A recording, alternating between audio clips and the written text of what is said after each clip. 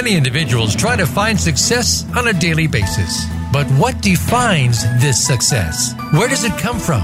When you find a passion in your life and pursue this passion, everything can come together to form success.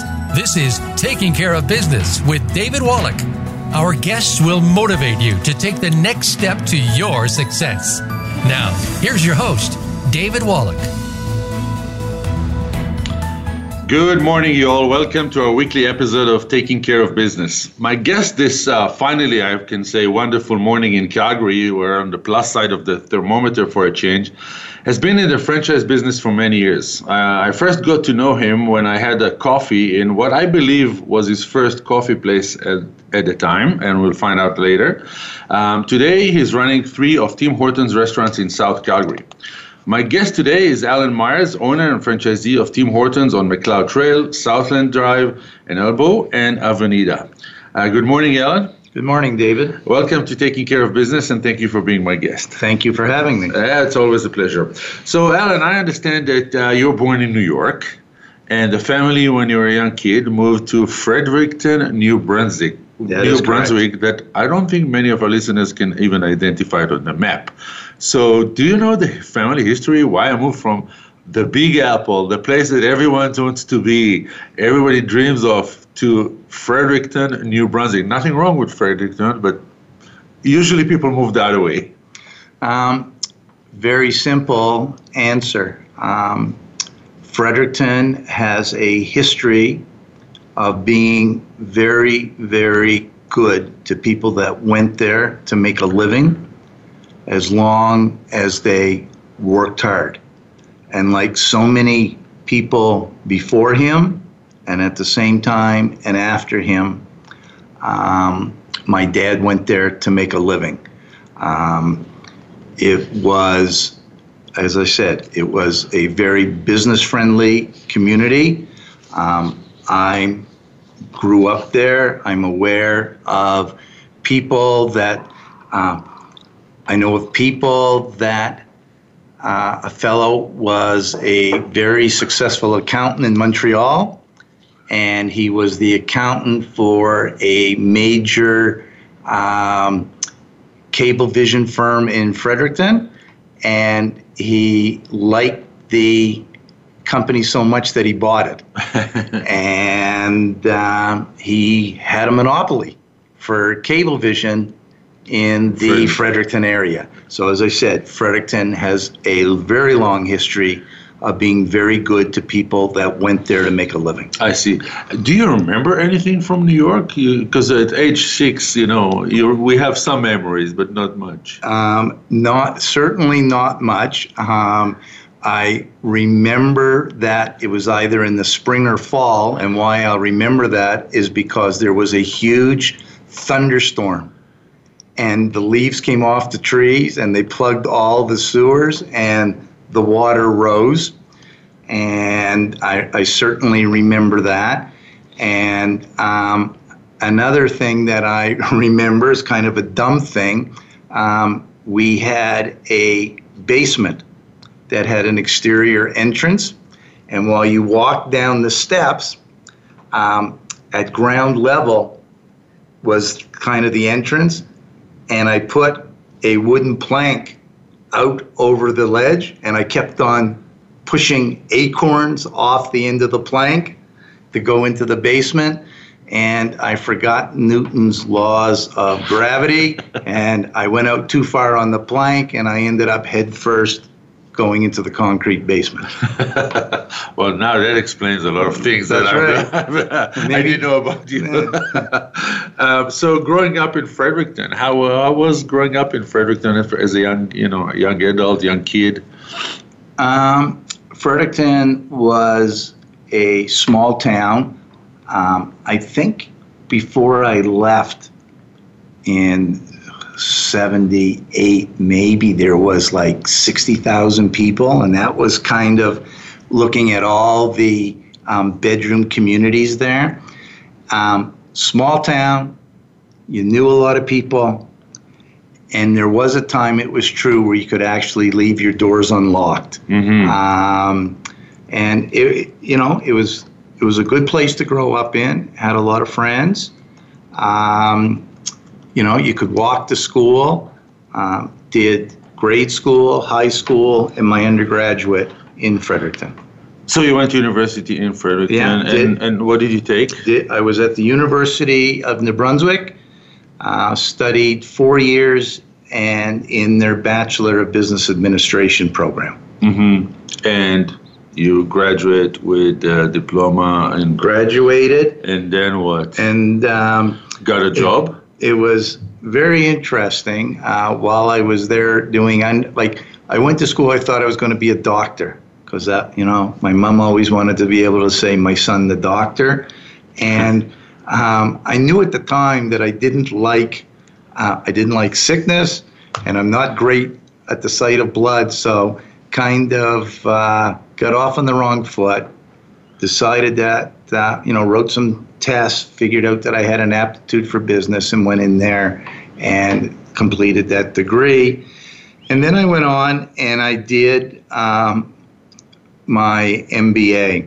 So you didn't take a break to work? No, it was, you kind of learn some lessons.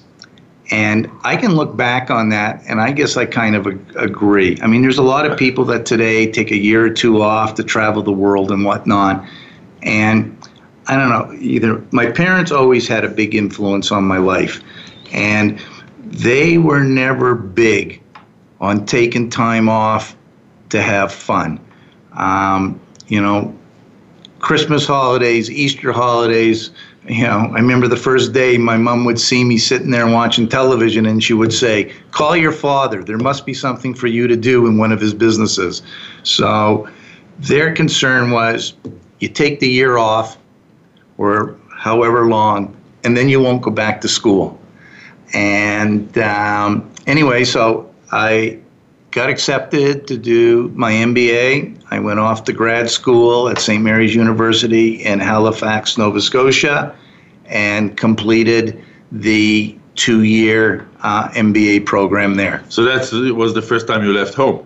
That was the first time I left home. And how was that experience? Well, I very much enjoyed living at home because I kind of had this unwritten agreement with my dad that I could live at home, pay no room and board, and have a car to drive and a company credit card to fill it up, and I could run around town and eat at any of his restaurants, just sign this slip, and I could take my laundry to his dry cleaning business and get that done. However, I always had to make myself available to work.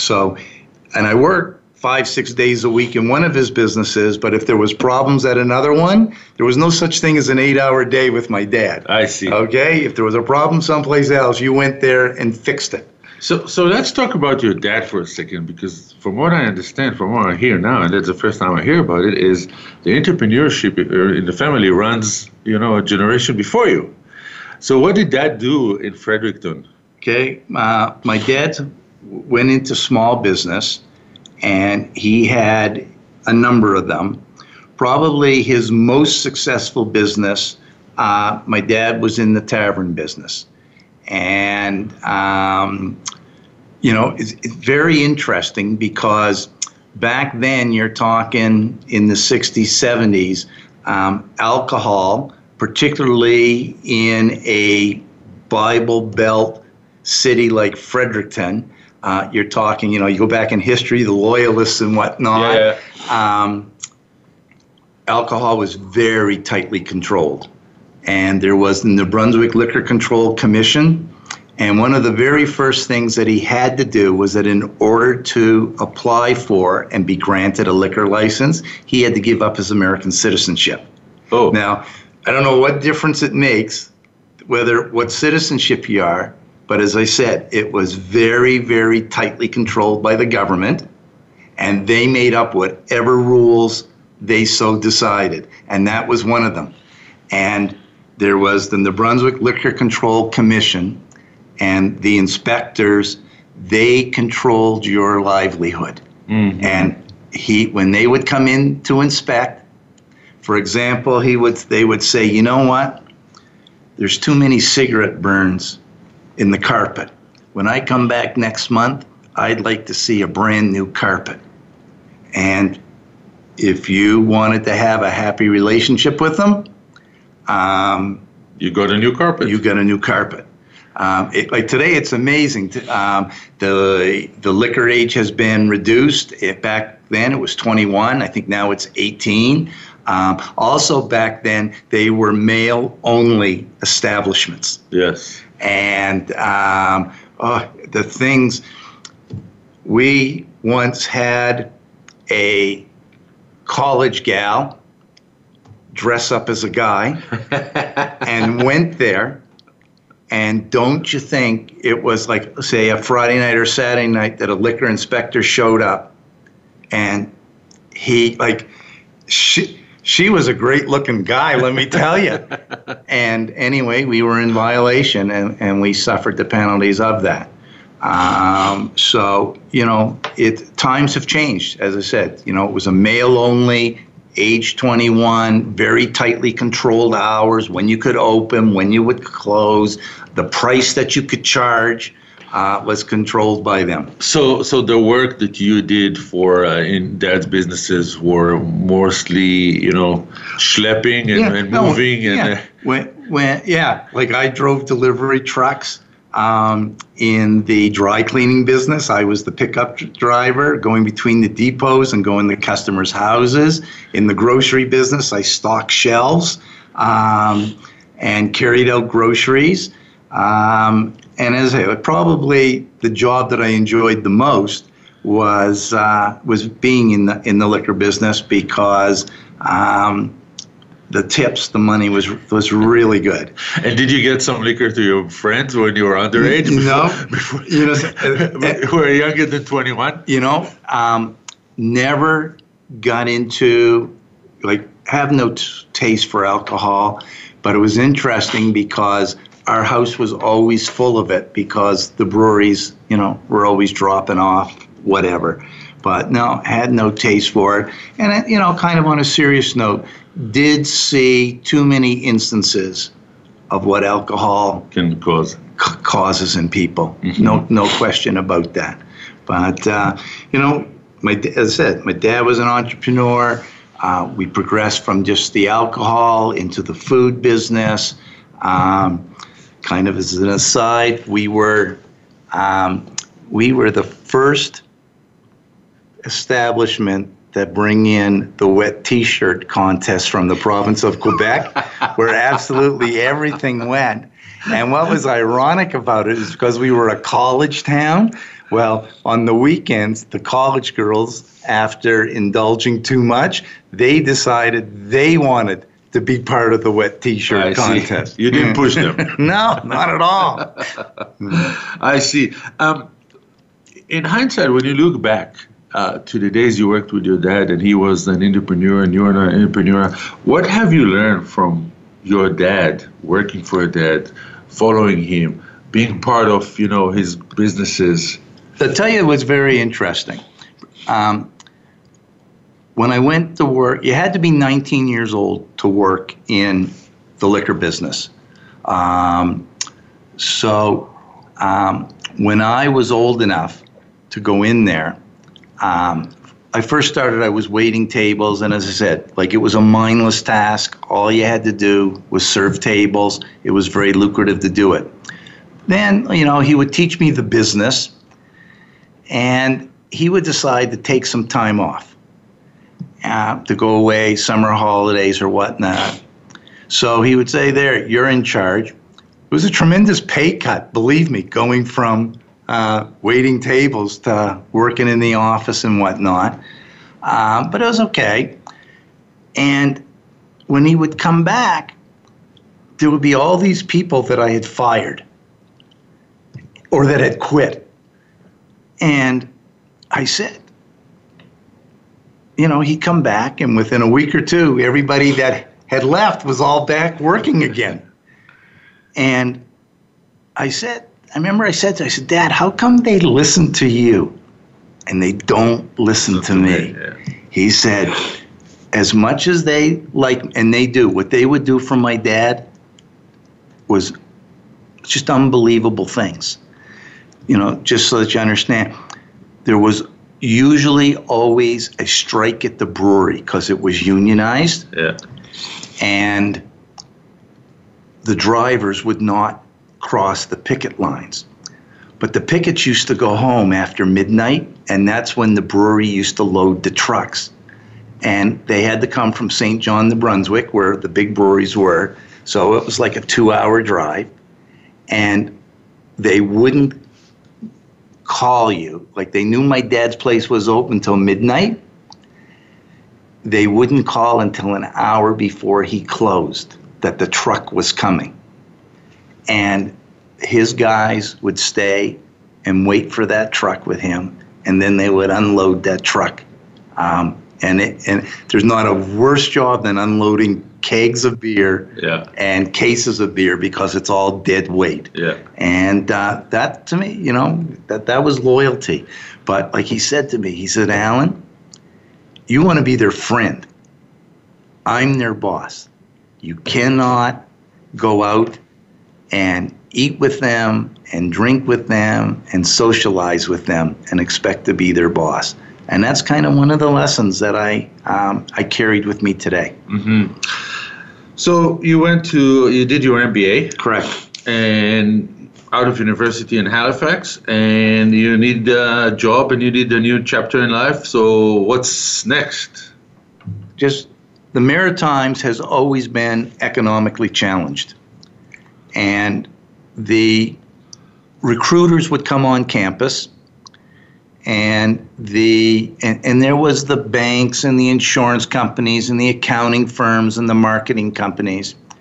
And the three prime interviews were with Carnation Milk, Irving Oil, and Imperial Oil. And those jobs started at $18,000 a year. Now remember, that's 1978, okay? And the insurance companies, accounting firms, banks were starting you at 8 to 10.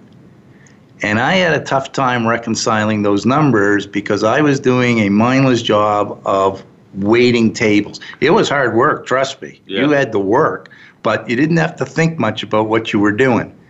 And back then, I was clearing $500 a week waiting tables. It was pretty tough to say, okay, I'm going to go and do this. So I did my MBA with a fellow who was from Calgary. And he just talked about the streets are paved with gold in Calgary. And this was the first, one of the first economic booms started in the mid-'70s with the energy industry. And I came out here unemployed, not knowing a soul. And I sent out probably 200 resumes. And I would say 100 of them I never heard back from. And the other 100, I probably got responses, and most of it was, thanks for your interest, but there's nothing at this time. However, we'll keep your resume on file. So in the meantime, it was costing me $20 a day, room and board. I was living at residence at the University of Calgary, get up every day, put my suit on, go downtown and job hunt. So eventually what I did, I knew retail. I took a job at the Hudson Bay Company downtown here. And when they asked me what my availability was, I said, I will work, I want full-time work, and I would prefer to work Saturday and Sunday. And the fellow near fell out of his chair because who wants to work weekends? So I wanted to work weekends because you can't job hunt on Saturday and Sunday. Right. Everybody is closed. So I had my days off during the week, at which time I was out job hunting. And so I was at the Bay, moved up fairly quickly, and while I was there, came across an advertisement to work at Engineered Homes, which was a Genstar housing company. So I was fortunate enough to get the job. They taught me first the housing business in Calgary, then in all of Alberta, then the 4 western provinces, and then I had the best paper route that there could be. Calgary to San Jose, to Newport Beach, San Diego, Tucson, Phoenix, Houston, Austin, San Antonio, and Dallas. And when it was in the wintertime and it was 40 below in Calgary, you couldn't ask for a better paper route. So to break up the monotony, the next month, I would go back in the reverse order where I had to go. And it was a big corporation. They treated me very, very well. I was married, but no kids at the time. And when I would come back after being away and they said I had to go back out again, they would say, well, why don't you take your wife with you as well? So, it was a very good job. And I started there I think maybe, let's say, January 79. And the Calgary housing market was crazy. We would open a parade of homes. We would release, say, like, David, you'll know, like Oak Ridge Estates. We would release 10 lots, and there was a house there, 2,100 square foot, split level, 3 bedrooms, and we would release it at $169,000, and we'd sell them all. And the next week they went from 169 to 189, and then 190. We ended up over the year or two, the final price was like $279,000. But that's what Calgary was. It was an economic boom here. And then the storm clouds started to gather in 81. Mm-hmm. We had the introduction of the Federal National Energy Program and double-digit interest rates, and also the end of the MERB program, multiple unit residential building tax shelters. So the housing industry was brought to its knees, as well as the energy industry and all those spin-off industries. And really that recession lasted from 81 really until 95. It was a long recession. What we always found, though, was that no matter how long or how deep the recessions were, Calgary and Alberta always bounced back bigger and better. Unfortunately, this time, we're not seeing that. So, yeah, you are in the, real estate industry, and you spent, 10 years there? Yeah, I was there for a decade. Genstar was very badly hurt, the housing divisions, during that recession. During its peak, we probably employed 800 people. We were fully integrated. We had concrete companies, and we had electrical companies and cabinet companies, and we were framers. Like, we pretty well did it all. And when the recession started, the layoffs started. And I remember I left there like November 30th, and I had gone in and I saw the president of the company, and I said to him, listen, I love what I do. You guys have treated me exceptionally well. And you have to understand, I was going to the management meetings, and we were losing $500,000 a month. And the head office in San Francisco said, guys, we employ 40,000 people around the world. We know there's a recession.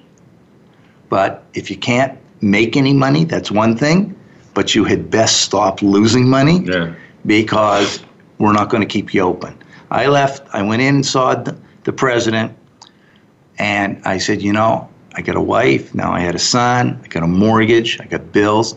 If you promise me a year's severance, I'll stay. And he was a gentleman and said, we're not going to make it. You've got this other job offer. Take it and go. The job offer was with a financial company, but the CFO there was the ex-CFO at Engineered Homes, and he had been laid off from there, and he kind of job hunted me. So anyway, I was there for a while, and they too were a casualty of the huge downturn in the banking industry in Canada, where there were numerous Montreal Trust, Central Trust, Royal Trust, Crown Trust. So from there, I went to an old GenStar client, Shelter Corporation, and I worked there. And that was a really hands-on by ownership company, and I learned a lot from those fellows there about how real estate works and whatnot. And one of the projects that I was given, we had a very large acre site on McLeod Trail. They had poured the foundations to build multi-story office buildings. The recession hit. The holes in the ground filled up with water. And I believe with those double-digit interest rates and land that was bought at the peak, it was costing them like $500,000 a month in interest. So they said to me, go do something with this, like stop the bleed. So instead of building high density, I ended up building a 60,000 square foot strip center. Very poor use for the land, but at least it stopped the bleed. And the building it was the easy part. Then you had to go find tenants. Yeah. And I kind of worked on the bigger lie theory. Like I told McDonald's that I had Burger King. I told Burger King that I had Wendy's, hoping that I'd get somebody. And we leased it up. And we had a 2,100 square foot space that in the back of my mind, I said, you know what? I'm going to see about getting Tim Hortons. I had a relationship with them over the years, just staying in touch, what do you think about me going into the business? I built this center. I went to them. I leased the space. And I said, if you give me the franchise, I'll give you the space. Alan, we must take a short break. We have to pause for a commercial break. To our listeners, you can check www.timhorton.com and find the teams near you. We'll meet you here on the other side of the commercials.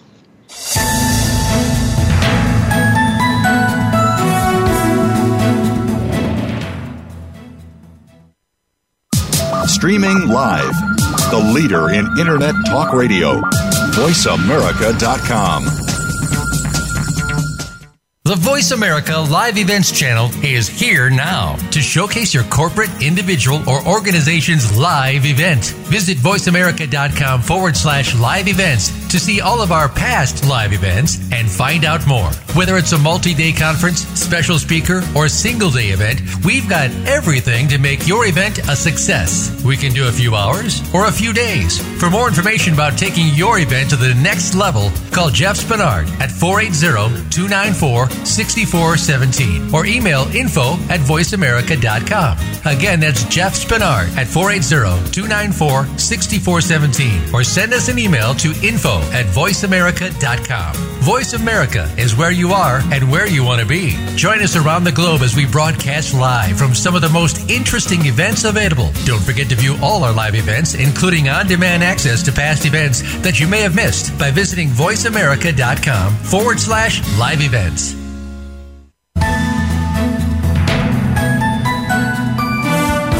You are tuned into Taking Care of Business with David Wallach. To reach the program today, please call 1-866-472-5788. That's 1-866-472-5788. You may also send an email to dvwallach@gmail.com. That's DIVI Wallach@gmail.com. Now, back to this week's show. And we're back with my guest, Alan Meyers, Tim Horton, franchisee and owner. So I have a question for you.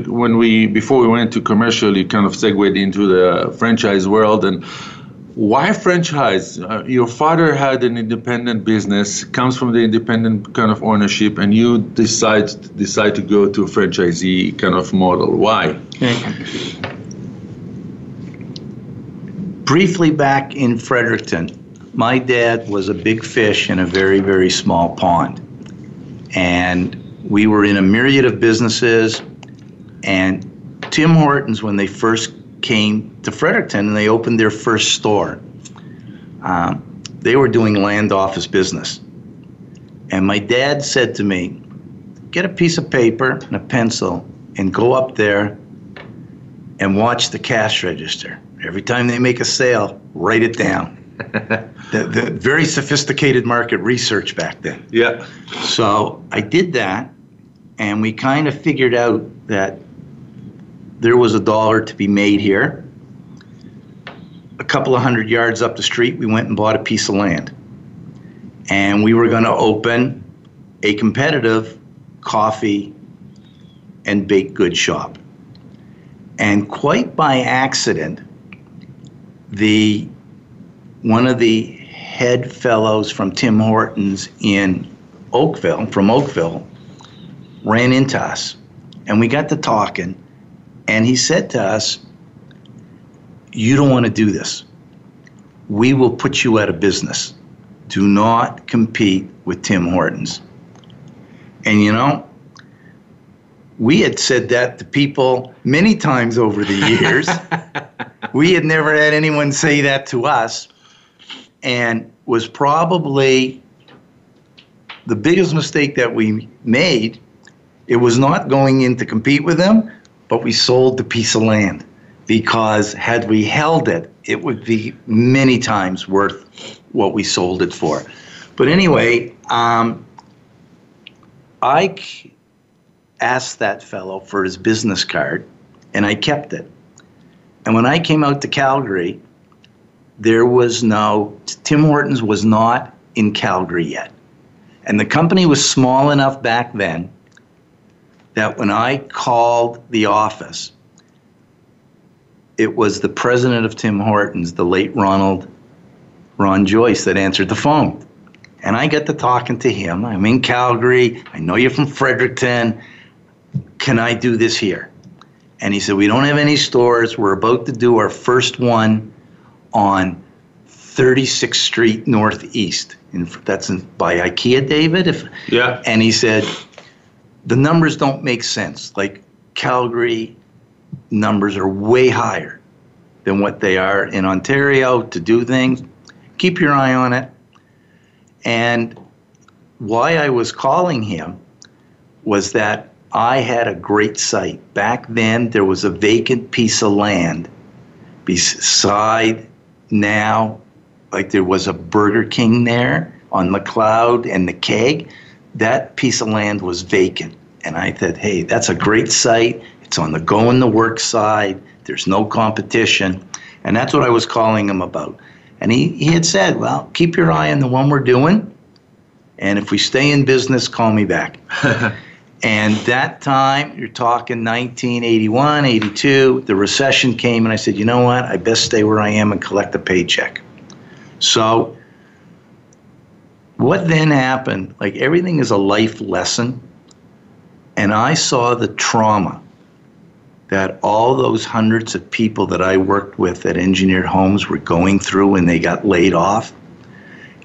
During the boom, these people were making very significant money, particularly back in that time, the early 80s. They had the houses and the cars and the boats and the house trailers. They had to call their wives to come to the office to pick them up because they lost their company car. And not only did they lose all their toys and their house, but some of them even lost their marriage because the marriage wasn't strong enough to cope with going from the boom times and lots of money to now that you're laid off and you don't have a job. And people find it I learned this, my mother once told me, nobody ever likes going backwards. You get used to one quality of life, standard of living, you don't want to go backwards. So I said, you know what? I have to become the master of my own destiny. Okay. I don't want to be 50 or 60 years old. I can tell you the speech. Hi, Al. You have been an exceptional employee. You've done a great job here. And I really don't know where we'd be today without you. But there's always that but. And, when you get, naturally, as you get older, you become more expensive in the company. Yeah. And also the downside is your knowledge becomes old. And I can't work as hard, now I'm 64, as when I was in my 30s and 40s. So you become expendable. And I have seen that, particularly in this last recession. I go out golfing and I talk and like, what do you do for a living? Like, I can't believe that these people are out here in the middle of the day working for somebody or first thing in the morning, and they're golfing and they say, I've been laid off. And I've been laid off for 1 year, 2 years, 3 years. And I just didn't want that. I mean, I don't think there's a worse feeling than to be told that you're not needed anymore than the one that I had when I was job hunting, getting all those rejection letters. So that's why I decided I had to go into business for myself. I get it, but why franchisee and not independent? Oh, because I am not secretariat. I am the Budweiser plow horse. I never had an original idea in my life. Just tell me what you want me to do. And I'll do it. Point me in the direction where the goalposts are, and I will get there.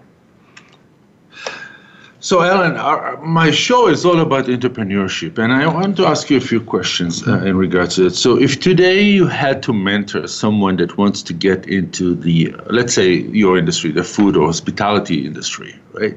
Would you recommend independent? Because we see it's almost a trend now to have independent coffee shops, independent restaurants, or will you recommend franchisee route? If you are a creative person, and you know the business that you want to get into, then fine, you can go the independent route. What I like about the franchise system is that they teach you. And there's a paint-by-number book for everything. And probably, besides all the systems, the biggest advantage is the advertising. Like, our national advertising fund is multiples of hundreds of millions of dollars. So it's a huge fund. Mm-hmm. I could never advertise the way that they do. And as well, Tim Hortons is a Canadian icon. You walk any place in Canada, you stop anybody on the street and ask them, do you know where is the Tim Hortons? Everybody can tell you. But if I was Al's coffee shop, they would probably say, sorry, I don't know where it is or I've never heard of it. So that's the benefit of being in a franchise. They have people that are just focused on every aspect of the business, like packaging and new food items and how to build them and marketing. Look at, Ron Joyce started the Tim Hortons Children's Foundation. And over the years, we've put tens of thousands of economically underprivileged children through these camps for an experience of a lifetime. Some of these children have never been on an airplane. They've never been to summer camp. And they come from horrible backgrounds. But the point that I'm saying is, if I was an independent, how could I do something like this? And it's by participating in it, we have Camp Day where we donate all the proceeds from our coffee sales. I think last year was, in the order of like $10 million that we raised one day. Could never do that as an independent. Right. So those are the benefits of being part of this franchise system. And now you have 3 locations. Correct. All of them in South Calgary. But how does one manage 3 locations? And you mentioned earlier that you have about 100 staff. I have 110 staff between the 3 locations. So how one can manage 3 locations? I was late learning that you really needed to develop people and that you had to stop micromanaging everything. Like, I was in charge of everything. Nothing got done in those stores without me first having input into it. I remember, I think my first vacation was 5 years after I started in the business because I never felt that I could leave it. Mm-hmm. So you develop your people. It gives you, some freedom. And as I always told them, I said, you're going to make mistakes. We all make mistakes. Just don't do that one mistake that's going to put us out of business. And in the food business, the number one concern, risk, you never want to have a food safety incident. And so that is an ongoing 24/7, because that's, we never close, issue that we always have to be mindful of is food safety. Mm-hmm. So how do you keep 110 employees in 3 locations and working in shifts, right? How do you keep employees in alignment with what you see as the goals or your vision for your stores? A lot of it is based on what you instill in your management people. The food service industry is known for a very, very high turnover. And within Tim Hortons, probably even more so, because we're so busy, the stress of the job and the complexity of the job. I know, for example, there is no other business where customers, not only have they come to expect this gold standard of service, they demand it. They will walk into a bank, there can be 7 teller wickets, and if there's only one of them open, they'll stand there. Doesn't any other retail bit, they'll stand there. They will not stand at a Tim Hortons. So you have to instill this culture in your people. It's very stressful. It's very complex. I'm very fortunate. I like to think that my wife and I and my management people are doing something right.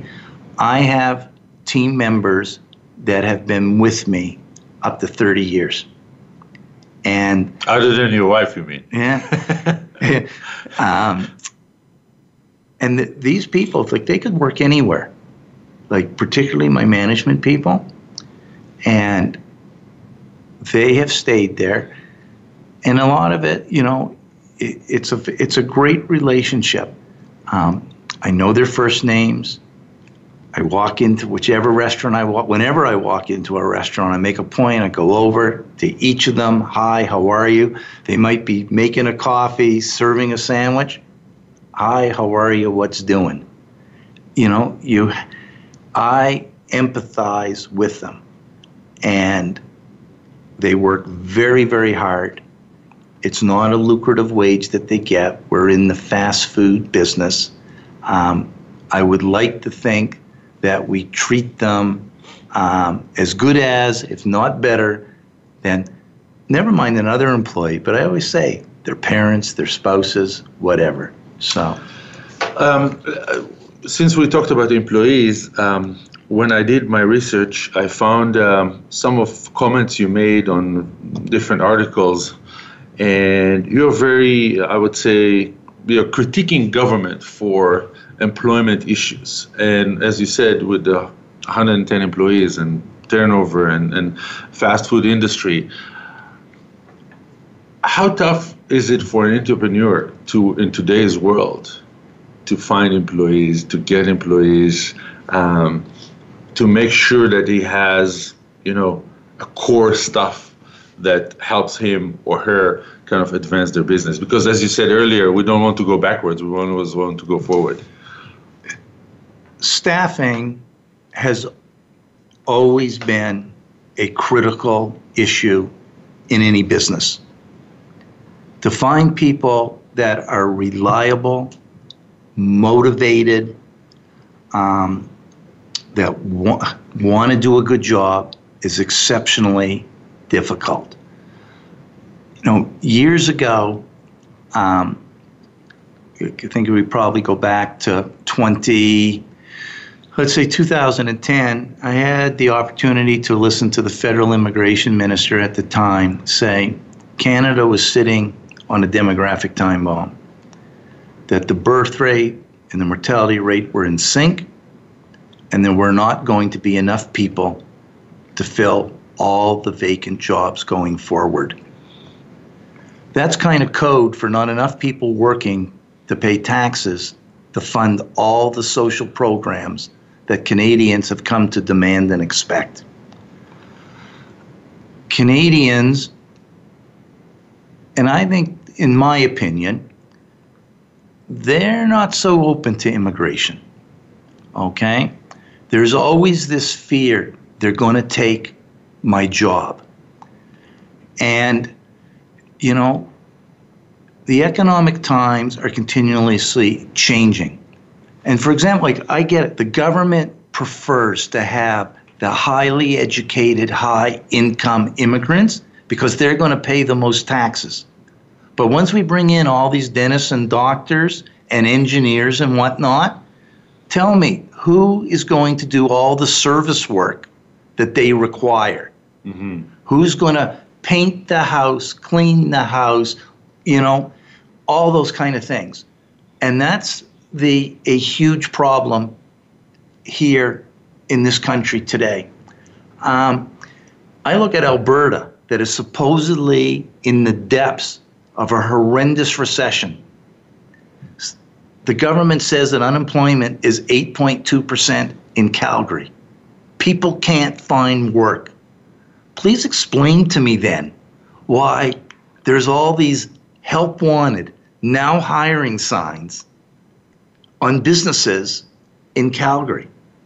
And I understand it may not be your dream job. I get that, okay?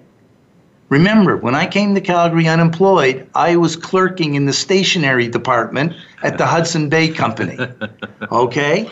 Did I see that as my life's work? Absolutely not. Before that, I was waiting tables.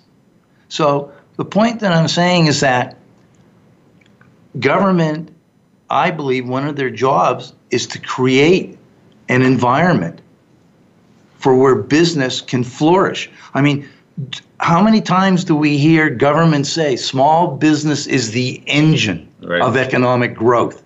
In the meantime, government does its best to erect all these hurdles, okay?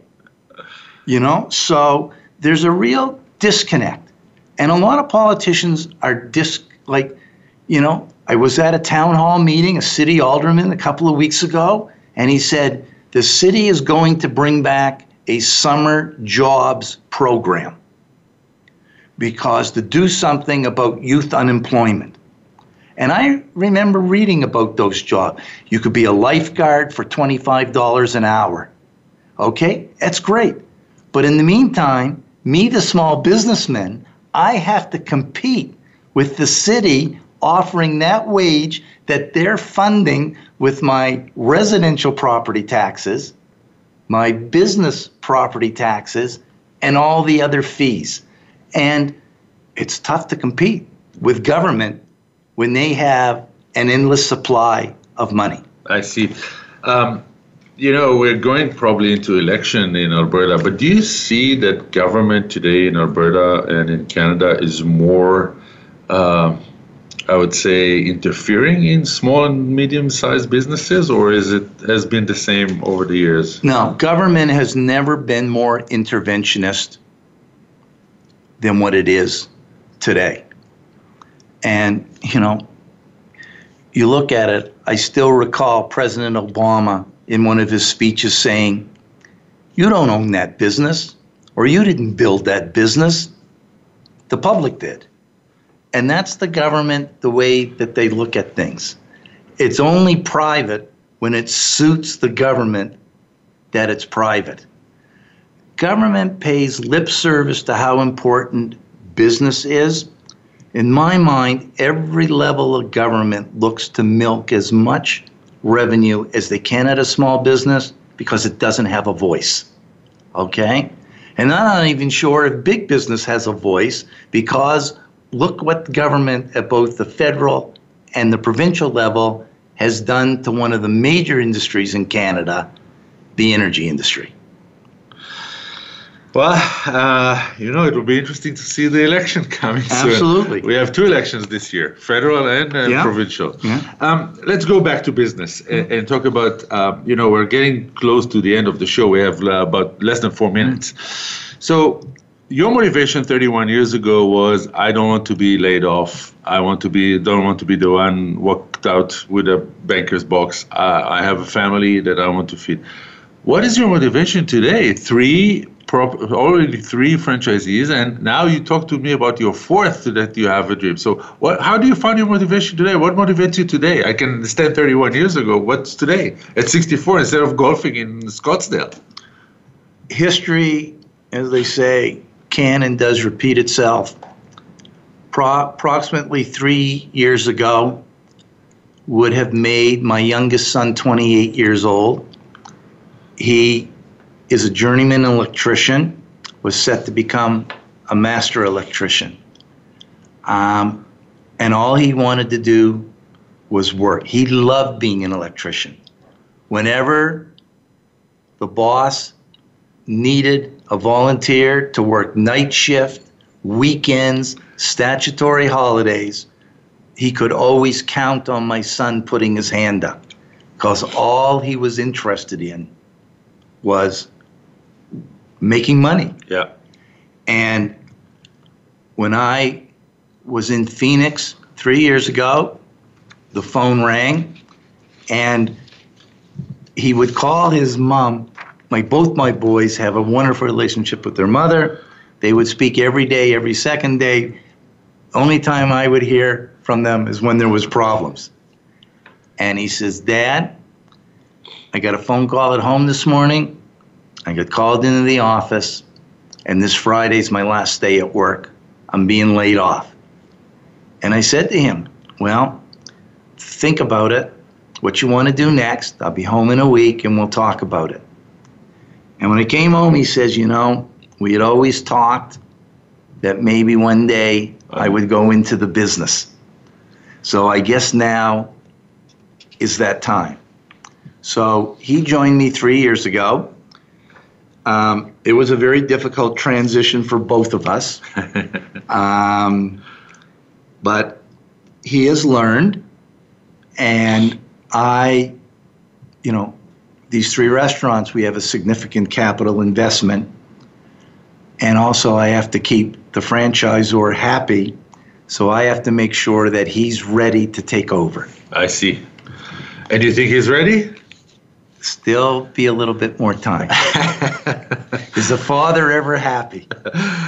Alan, I have one last question, and you have to shoot from the hip. Yeah. If I gave you an opportunity to meet 2 people, dead or alive, who would you want to have lunch with? Al Capone has been my childhood hero. And also would love to have somebody like a Ron Joyce, a Warren Buffett. I didn't expect Al Capone. I didn't expect the other 2. Yeah. So Al, thank you. We reached the end of today's episode of Taking Care of Business. Thank you, Al Meyers, Team Horton Franchisee, for being my guest this morning, sharing with us your journey from real estate to successful Team Horton, being a successful Team Horton franchisee. Thank you all for tuning in. Your feedback is vital and important for us. Please keep on emailing us your feedback and also guest suggestions to dvwallach@gmail.com. Don't forget to follow us on Twitter and Instagram, like us on Facebook, and connect with me on LinkedIn. Thank you again, Aaron, my dedicated engineer every Tuesday morning. Sasha, my assistant executive producer. Next week, Tuesday, March 26th, my guest will be Glenn Street. We will put a mascot on our show, and I'll meet you here at voiceamerica.com/variety, 10 a.m. Eastern, 7 a.m. Pacific. Your host, David Wallach.